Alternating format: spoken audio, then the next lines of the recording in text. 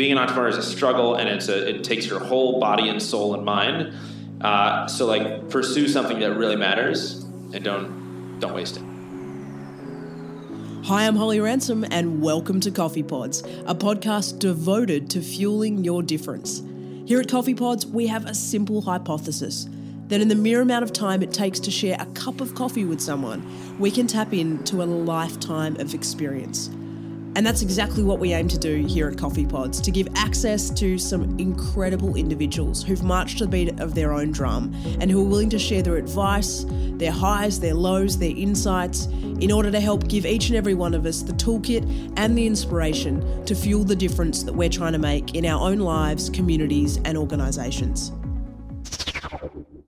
Coffee Potters, I am so excited to share this conversation with you. One of my favourite roles that I get to do on a regular basis is being the chief interviewer for the City of Sydney's Visiting Entrepreneur program. I get to ask questions of some of the world's most amazing entrepreneurs that the City of Sydney bring to Australia to infuse the Sydney entrepreneurial and startup ecosystem.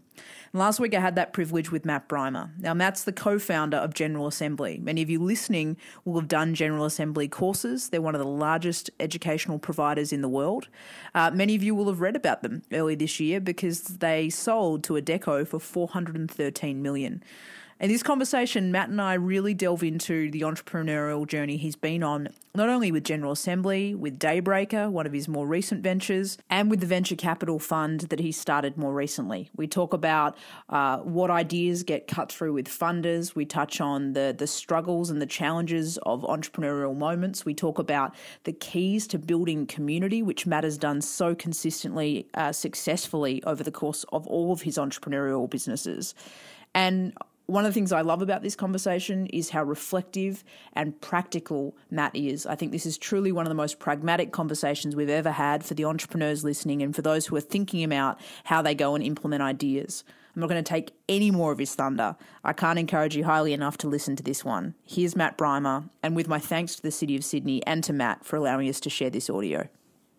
Look, I'm thrilled to be here in conversation with Matt Brimer, and I just want to take a moment to give a massive shout out to the City of Sydney for the Visiting Entrepreneur program. I think it's a phenomenal initiative bringing the ecosystem together in this way, combining in, I know many of you here are from the entrepreneurial community, number of students, number of people from academia, as well as the business community. Bravo to all involved, and thank you for putting this program together. Now, Matt and I have been chatting out the back. Most of you will have read about this man. He's had an extraordinarily prolific entrepreneurial career for someone so young already, my friend. When I read a bio like yours, I think about you having to have been one of those kids that was out running the lemonade stall at 4 and then was running the garage sale at 5 and 6 and was always kind of hustling and finding these entrepreneurial opportunities. Was that the sort of kid you were growing up? You're close. I was less entrepreneurial, I think, as a kid, and I was more of an inventor and a tinkerer. Okay. So I used to take, as a kid, one of my loves was taking apart old electronics. So, my parents would bring home fax machines and monitors and telephones and VCRs that had broken. And my brother and I would have our little set of screwdrivers and pliers and just like take them all apart and try to figure out how they all worked. And of course, we never put them back together, except to maybe like make fantastical machines that worked in our imagination. But very much about like exploring, tinkering, wanting to understand how things worked, and then trying to invent new stuff that, at least works in our imagination, even if not in real life. Yeah. So if I'd gone and met a young Matt, what would he have told me that he was going to do with his life? What did he want to do?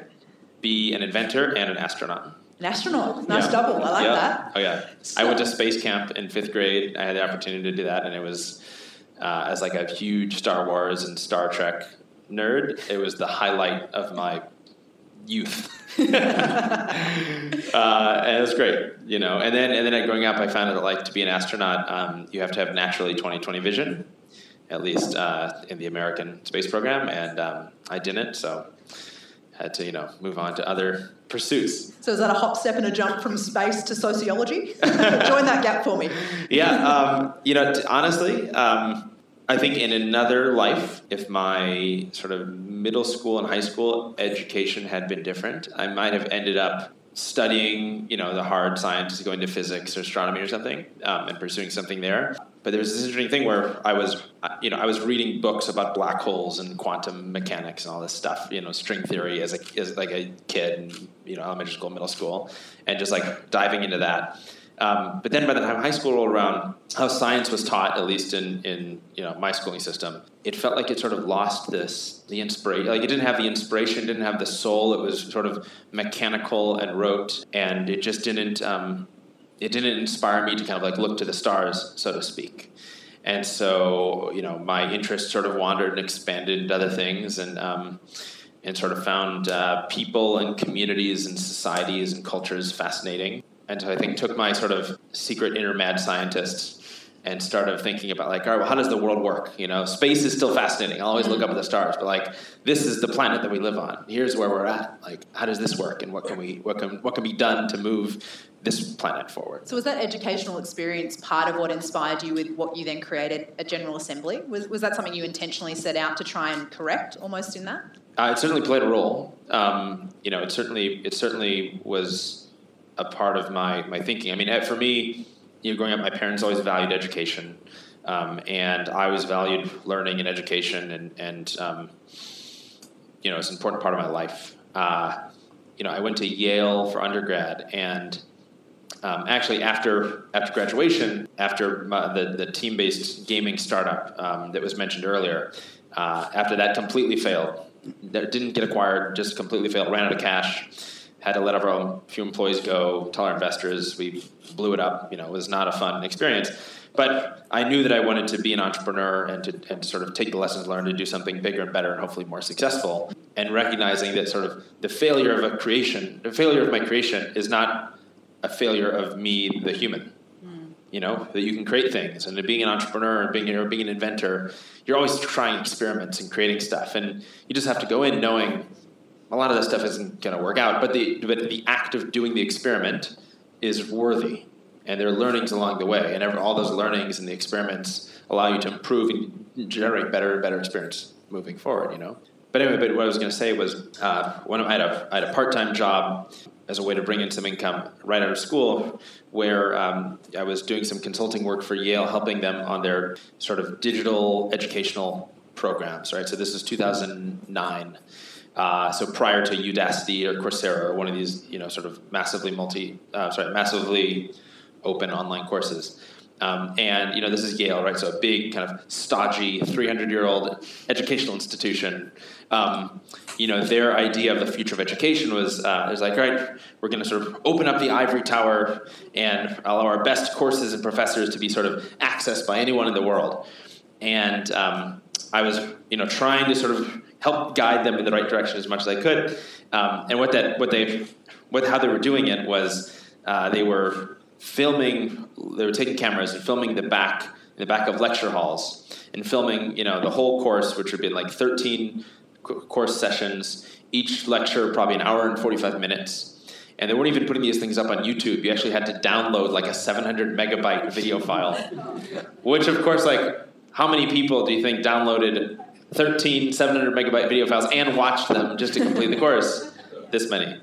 Yeah. And so it was part of the sort of impetus for General Assembly in the back of my mind was, all right, education is like one of the most powerful and transformative things that we as humans have invented to empower and enable people to pursue their missions and their greatest dreams. And yet we're not totally doing it right, and there's some things missing and some things we can improve. So it was sort of on the heels of that led to some of the inspirational ideas behind beginning General Assembly.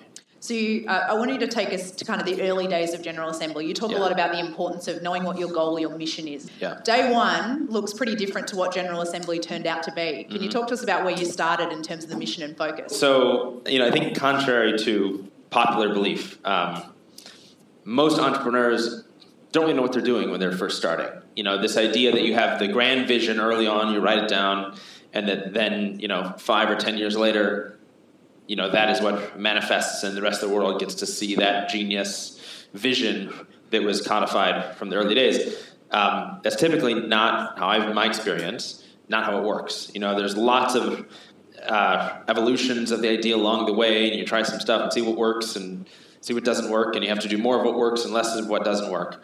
And with General Assembly, the initial concept there was to create the original vision, the Vision 1.0, whatever, of GA, was to create a physical hub and sort of an urban campus that could basically foster and create a community for the greater ecosystem in New York around technology, design, and entrepreneurship.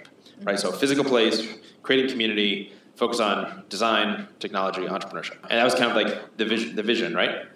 And we said, okay, well, we'll do that by sort of having three parts of the business, right? Three kind of parts of the product. One was co-working. So at the time, in 2009, 2010, there was actually no co-working spaces focused on startups in New York City. Wow. There were sort of office rentals, right? But there was no kind of like open plan, shared communal workspace focused on startups in New York. So we were the first one, and for a good few years, we had more startups headquartered at General Assembly than any other location in New York City. So it was like high density. But anyway, so co-working for startups. The second pillar was social community and real camaraderie, right? So getting people to like put down their phones, put down their professional facades, and just be people and form friendships and sort of rely on each other and be sort of this greater familial environment, right? Because being an entrepreneur is difficult and a pain and can be emotionally draining and is a roller coaster, right? And so having a community of friends who are sort of also in the trenches is everything. And then three, we wanted to be a place of learning. And we said, all right, well, we'll bring in university professors from big top universities and have them come and sort of do lectures on interesting topics related to design or entrepreneurship or whatever. And part of the thinking was we'll also bring in practitioners, so web developers, designers, digital marketers, what have you, who don't have a big name behind them at all, but are really good at what they do for a living. And we'll have them, as practitioners, teach their practice, teach their craft.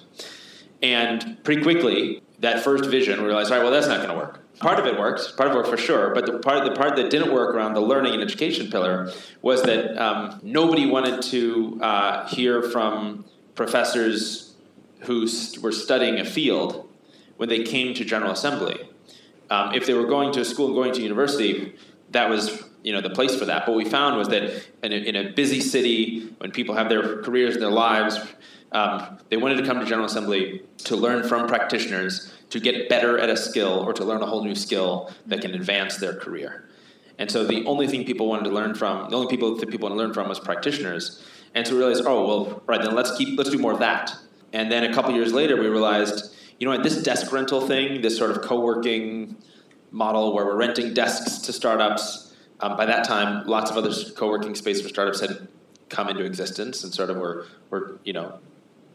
pursuing a similar model to us in that regard, and realized, all right, this co-working thing is sort of bringing in some revenue, but it's ultimately a distraction from the greater vision and our greater sort of opportunity to create a whole new kind of educational institution that can transform people's lives around the world. And realize, all right, if someone's taking a 3-month course with us and going from zero to employable web developer and then getting a job, that's far more transformative and far more powerful than someone renting a desk from us for 3 months.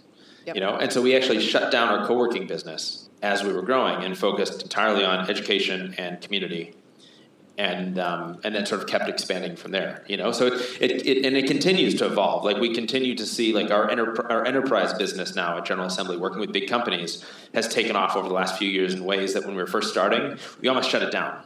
Like I was sort of leading our enterprise executive education pilot, and it was precarious in early days. And we almost just turned it off. It's like, well, this is a waste of time. But I'm glad we did it now because it's a huge part of our business, So a lot of it is just like learning, having a vision, but be willing to evolve that over time as you learn and as you see, the bigger opportunities at hand. One of the things I think that kind of is an undertone there is you're a very purpose-led entrepreneur and a very purpose-led businesses that you've set up. Mm-hmm. There's this tension for me around, doing or building something that you love and this notion of doing or building something you can scale. Mm-hmm. How did they kind of play out in the General Assembly context? Yeah, so we have a handful of work values that we wrote down and kind of have codified at General Assembly. And one of them is the first time is always handmade.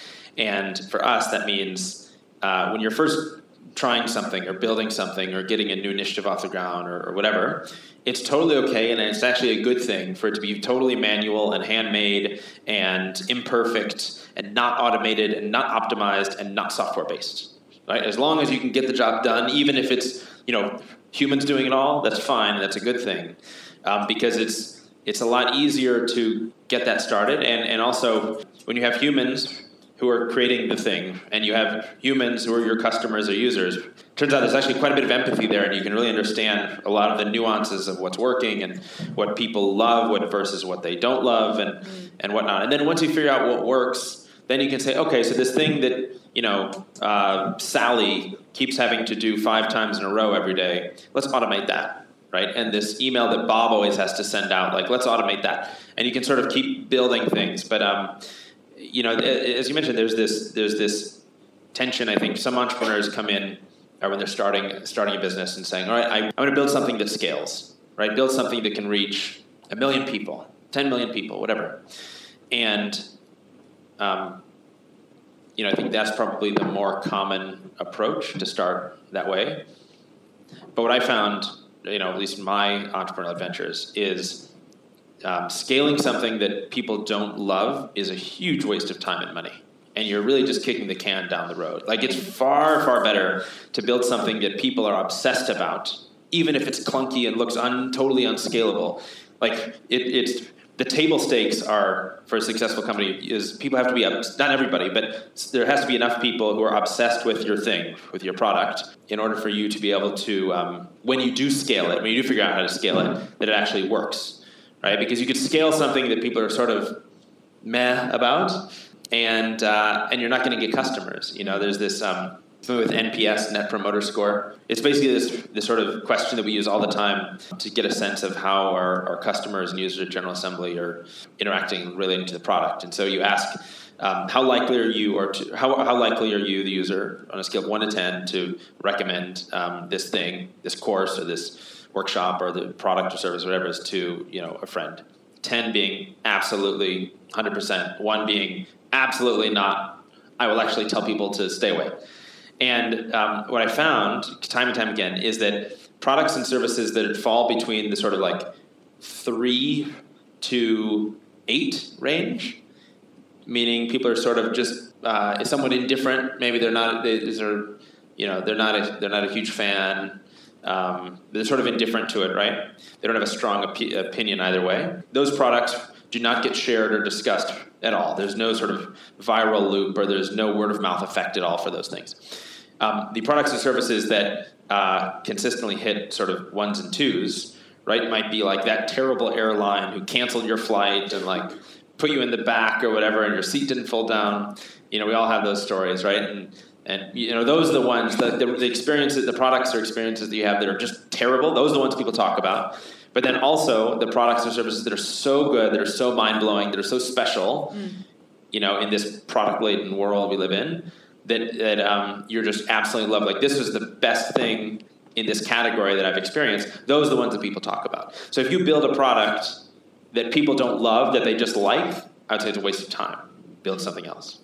It kind of probably segues from what you've talked about there, but one of the things that really strikes me about what Matt's done over the course of his career is you have cultivated community so well. At GA, it's a core feature of what everyone raves about. It's not just the learning quality, but the community of like-minded people that they meet doing the courses.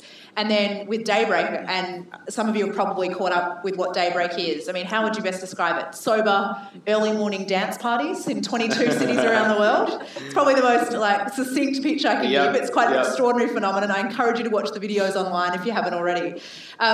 People rave about your products, and there's this connected sense. I'd love to get a sense from you on not just obviously the quality of product, build something that people love, but how do you build a community effectively? What have you learned about cultivating community? So it's probably a whole longer talk on how to build community successfully, but some of the things that I've learned. Let's see. First and foremost, you have to establish a set of core values that you want your community to live by, and you have to practice what you preach. So at Daybreaker, prior to launching our first event, my co-founder and I said, okay, the the format of this event might change, the music might change, the style, the time, all these different aspects of the sort of community and the experience might change.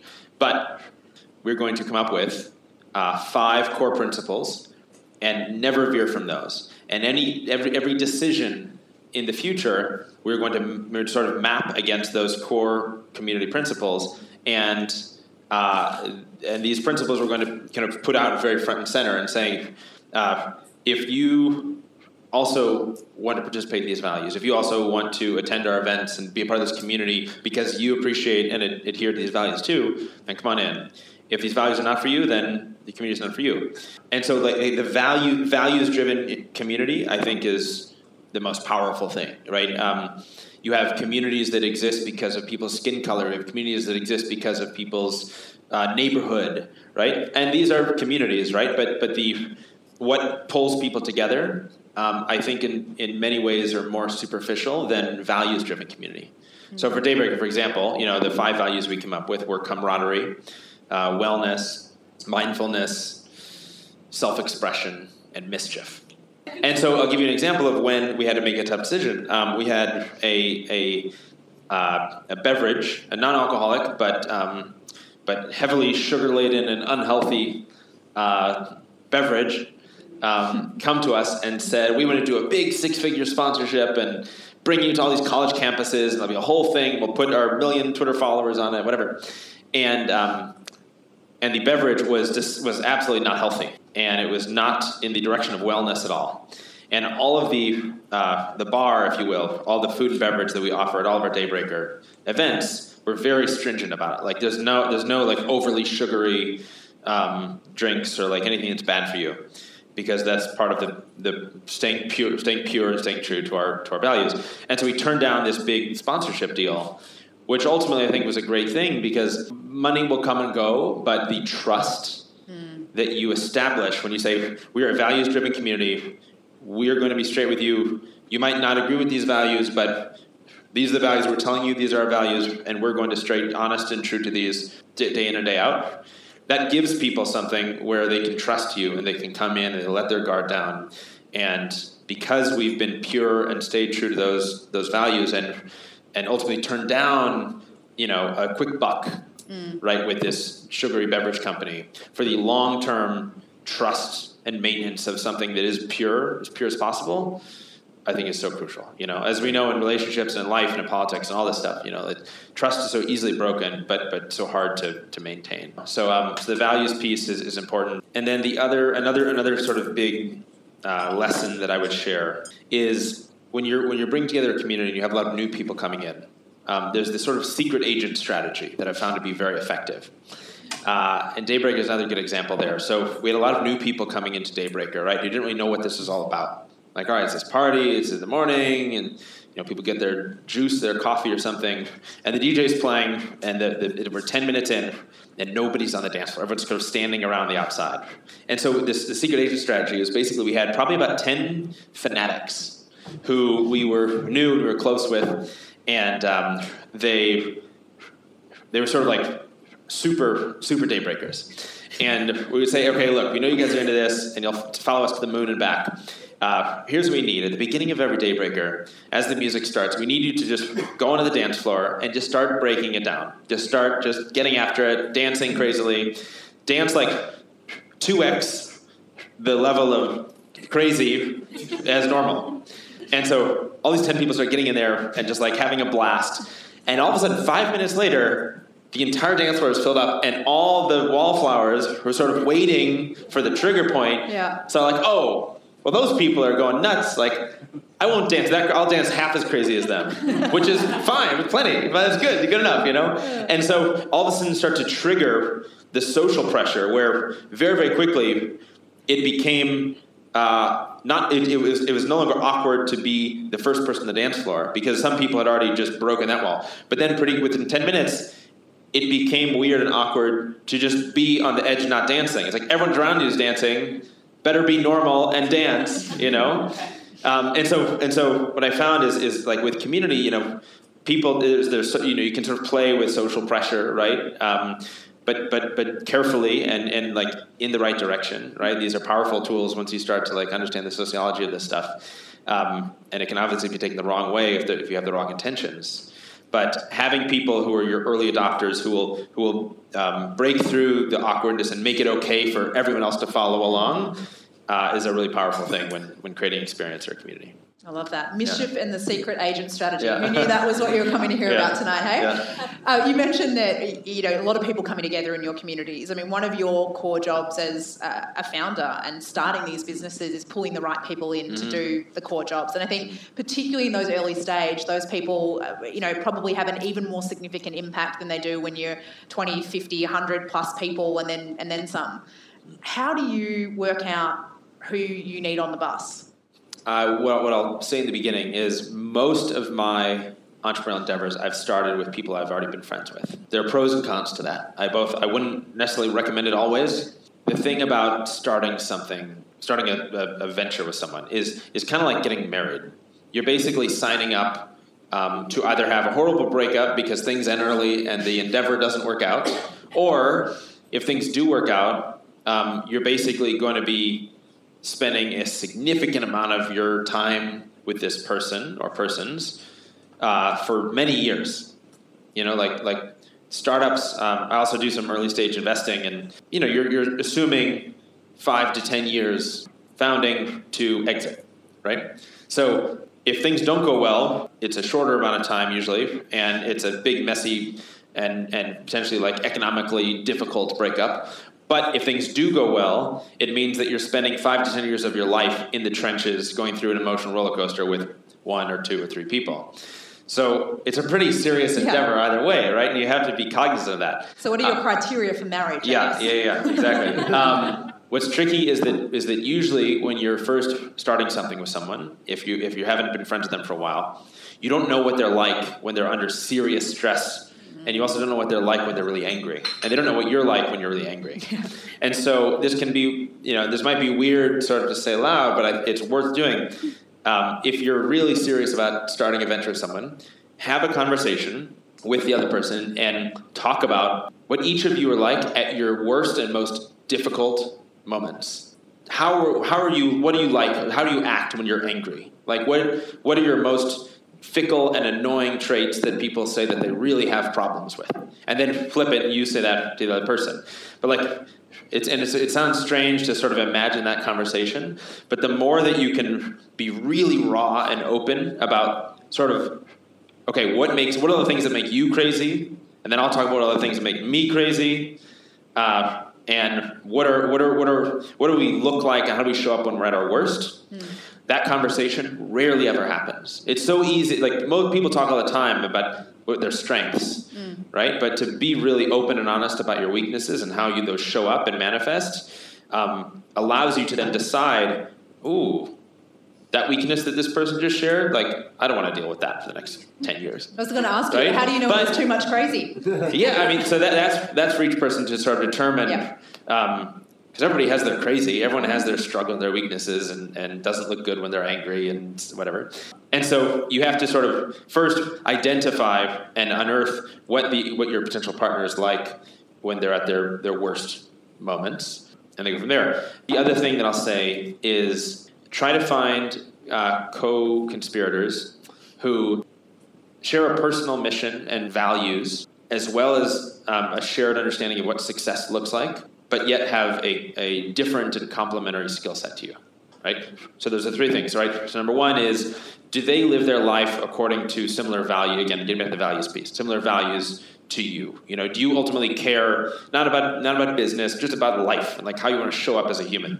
Do you ultimately care about and have the same, and have it not exactly the same, but like have enough overlapping values and mission in life? Like, what does it mean to you to be a good person?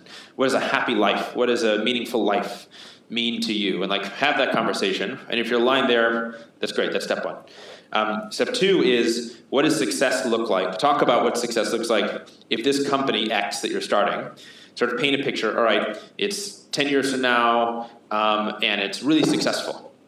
Okay, then each of you share what that picture looks like for each of you. right? For one person, it might be what success looks like, right? It might be, I'm running my own company. I have all the freedom in the world. I get to travel. I have 30 employees. I love all of them. I know their families. I have an amazing lifestyle. Someone else, for the same early stage idea of a company, might say, I want 3,000 employees, and I want to have great, big name venture capitalists invested in me, and I want to be a unicorn, and I want to have 10 million users, and I want to be on the path to getting acquired and then working at Google. And those are opposite success stories, right? And it's really important that you talk about that and make sure that your version of success, their version of success is very similar. Because otherwise you're going to be driving toward, the company's going to go in one direction or the other, or neither. But whatever direction it's going to go, one of you is going to be unhappy, even if it's successful by one person's definition. So that's, I think, super important that most founders assume that the other founder has the same definition of success, but more often than not, they don't. And then the last piece where you want to differ is your skill set, right? So it's easy and it's comfortable to look for a co-founder who looks like you, thinks like you, talks like you. You can have an easy conversation. You know all the insider lingo, and you really sort of get along professionally.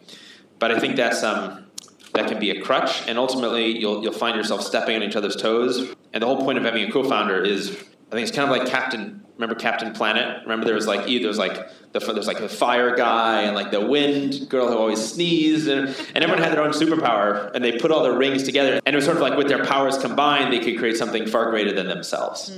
Right? And so that's the crucial thing. It's like find someone who's like skill set. You're like, I have no idea how you're so good at that, but I respect it and I appreciate it, and I need you on my team because I'm terrible at that.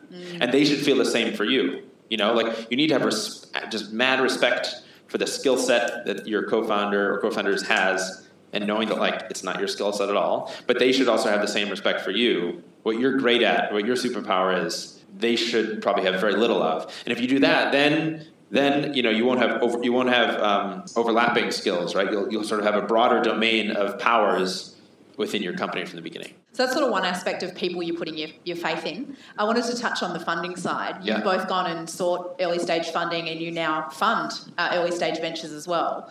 Can you talk to us a little bit about what it is that early stage venture capital is looking for in a great business, a great idea, a great founder? I spent about a quarter of my time working on this thing called the fund.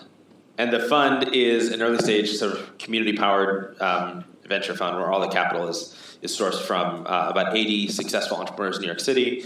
And we sort of pooled our capital and resources and invest to support the next generation of entrepreneurs in New York City. So sort of founders supporting founders kind of thing. Over the last, probably since February, I think we've looked at about 250 deals, 250 companies we've reviewed or diligenced in some way, and we've done about 23 investments. So come across a lot of things. One of the biggest, a few of the biggest pitfalls that I see in the earliest stage, right? And we invest we try to be one. We invest in the first round that the company has. So usually, pre-seed or seed rounds, right? Common errors and mistakes that entrepreneurs make at that early stage. Number one, lack of trying to do too much, trying to boil the ocean, right? Lack of focus. So an entrepreneur will say, we're building this thing and we're going to sell it to corporations, and we have this consumer arm, and we're also going to do this distribution strategy, and it's hard enough to build one product and sell it to one kind of customer. You try to, that's like pulling a rabbit out of a hat, right? So you try to have multiple products and sell them to multiple kinds of customers from day one. You're pulling 3 or 4 or 5 different rabbits out of the hat. You're guaranteed to fail. And VCs know this. It's far better to be really good at one thing and just nail it at one thing. And once you're the best at that, then you can start to think, all right, we were nailing this thing. We've been nailing it for a while. Now let's start to think about nailing a second thing. But it's guaranteed impossible to try and nail 3 different things at once, especially for different audiences. So don't go there. I also find that a lot of entrepreneurs try to raise money before they have something that has shown that it works. Or they try to go for institutional money right? So, sometimes you need to kind of cobble together what they call friends and family money, which I actually also think is a little bit of like a weirdness misnomer. How many people have friends and family who can collectively pour like hundreds of thousands of dollars into your startup, and just believe in you that much? Like, you must have some pretty well-off friends and family. Like, maybe get a friend to give you like $500 or something, right? But like, how do you add a zero to that? What I find is you have to build something that works. It doesn't have to have revenue, but it helps. Show that at least there's some group of people who are obsessed with it. It's far better to show that some people are obsessed than a lot of people think it's okay. So that's what I'd recommend. And then the third thing I'd say is, a lot of times I'll come across startups who are building a tech company. They're building a software-based product, and they don't really have any engineers on the team. And it's sort of like, there's so many things to build. There's so many problems to solve. Like, you're not an engineer. You don't know how to build software. Your teammates don't know how to do that. And you think like, oh, we'll just bring on like a dev shop. But if your product is software and it's something deeply tech, then find like some engineers to join your team and to believe in you and to build this with you, or else build something else. And there's this whole new category of sort of tech-enabled businesses, right, that sort of rely on software, but whose product is not explicitly software, right? So my fiance Whitney actually has a company that's sort of reimagining how we consume furniture in the modern age, and she's working with a dev shop, and they're building the e-commerce site, a lot of the back-end systems, right? And that's the technology is there to enable the business, right? But it's not the core product, and I think that's a key thing. Like, it's a weird. I can't tell me how many times the tech companies have no technologists or engineers, on the team. Red flag. Yeah, and it's one of those things that that immediately shuts down a conversation with any VC. What the real question you have to ask is: are we, whoever your team is, are we like the best team that we know of to go out and solve this particular problem? And that has to, for early stage investing, investors will. There's not a lot to invest in, right? It's like maybe you have a prototype that some people are really into, but the prototype is probably not perfect and it breaks half the time, but at least it's something. But really what they're investing in is the team, right? And the idea is nice, but more importantly, is this the best possible team to go after this idea? You could have a great idea and a great market opportunity and all these things, but if your team is not showing that it's the team who's going to go through the trenches and take it to the finish line, to make a weird mixed metaphor, then the bigness of the idea and the market opportunity and everything else falls by the wayside. That's a great reality check question, I think, to look in the mirror and say, can I answer that honestly and say we are the best team to go and tackle this problem? One final thing I wanted to touch on before we hand control over, though, is just the challenge of the entrepreneurial journey in itself. You talked about the roller coaster before. You're also in a relationship with an entrepreneur, so it's probably 2 times the roller coasters. How do you actually manage your energy, get the support that you need to be able to have the sort of entrepreneurial journey that you've had? That's a great question. I'll be very honest with this room, because I think honesty, especially founder honesty, is vital for all of our health and the health of the global entrepreneurial ecosystem.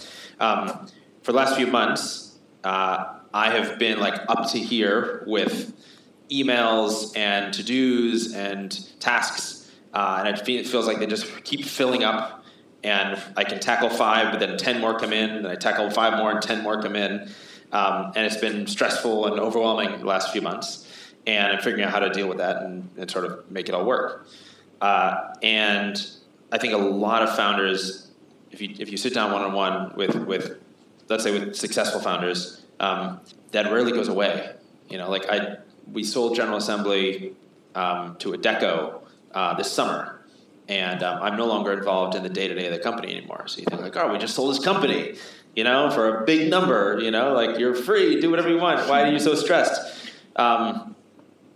But that's just the way it is, and I have lots of other things going on, and I continue to be an entrepreneur, and just generating outcome and flashy headlines don't change the stress levels or the emotional work is work that has to be done on a personal level, and so I find it sort of fascinating that you talk to, you run into entrepreneurs, and oftentimes you ask, like, how's it going? And they're always like, oh, I'm crushing it. And I just closed this deal. And, like, I'm talking to this VC. And, like, this is happening. And I'm hiring this person. And all entrepreneurs are always crushing it all the time. The vast majority of startups fail, which means that most entrepreneurs are actually mostly not crushing it most of the time. Which means, right, that there's this sort of cognitive dissonance between truth and honesty and reality and the facade that all of us as founders feel like we have to wear.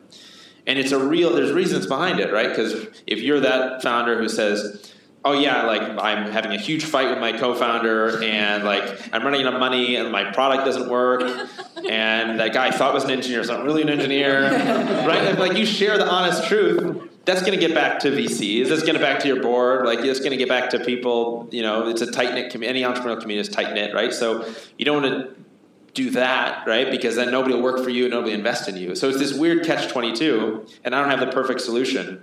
What I think the more that founders can acknowledge that all of us are going through similar shit, the more that we can also sort of acknowledge that this is a marathon, it's not a sprint, that it's tough, that there's ups and downs, and support each other in that way.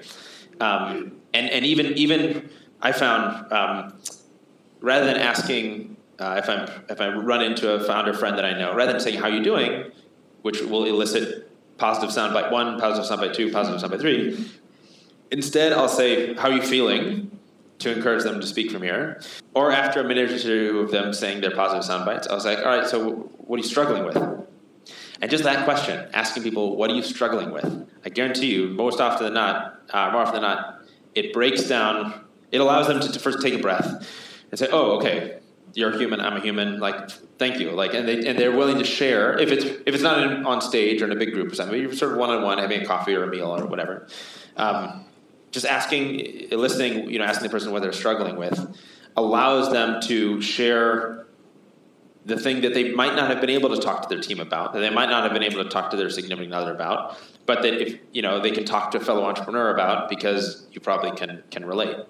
So ask people what they're struggling with, be supportive in that way, and if you feel like you're not crushing it most of the time, welcome to everybody. Matt and I were talking earlier about how we've got to kind of break through this cult of busyness. When we ask people how they are and they say, I'm busy, and I love that notion of how you're feeling, but then I can imagine you get just good back. So I like that second question around what are you struggling with, because it kind of it forces the conversation to move beyond that a little bit and get a little deeper, which I think is really cool. Yeah. Coming to an end of our time with Matt, I think it's been a really phenomenal conversation. We've touched on such a wide array of topics, and one of the things I really appreciate about what Matt shared is just how pragmatic and honest you've been. I think it's very refreshing to hear founders talk with such clarity and realness about what they've been through, so thank you so much for that. If you could leave people with a final bit of takeaway advice, what would that be? If you're thinking about being an entrepreneur and creating a venture of your own and pursuing something big and running a business, I would encourage all of you to look around the world and find the really hairy problems, the really difficult problems that there's a problem that everybody has and everyone knows what the problem is, and then go out and build and invent a solution that nobody's thought about. So find a problem that everybody has, everybody considers, and then go invent a solution that nobody's even considered. Part 2 of that is, there's so many companies out there I see that receive a lot of investment and are charging away, and the problem that they're solving is a menial one, or even like the solution of like what good looks like is not really making the world a better place. And we are in I think, a very interesting and precarious and difficult time in the world. And we just we just can't afford to have our best and brightest people who are being entrepreneurs pursuing problems that don't matter, or building companies that are not moving the world forward. I think it's just like a waste of your time, a waste of your life, a waste of your brain to not do something that really moves the world forward. So whatever that means for you, you define what you value and what you care about, and what like moving the world forward means for you. But I just wouldn't waste your time doing anything else. Like being an entrepreneur is a struggle, and it takes your whole body and soul and mind. So like pursue something that really matters, and don't waste it. Hear to that. What a great note to finish on, hey? That's awesome. Thanks for listening. I hope you feel inspired and have some practical ideas for how you can go and fuel the difference you want to see in your life, organisation or community. If that's a yes, please take a moment to send us feedback, shoot me a tweet at Holly Ransom, leave a review for this coffee pod, or head to www.coffeepodswithholly.com and send in your questions and suggestions for future coffee pods. But for now, until our next coffee break, I've been Holly Ransom. Thanks for fueling your difference with me.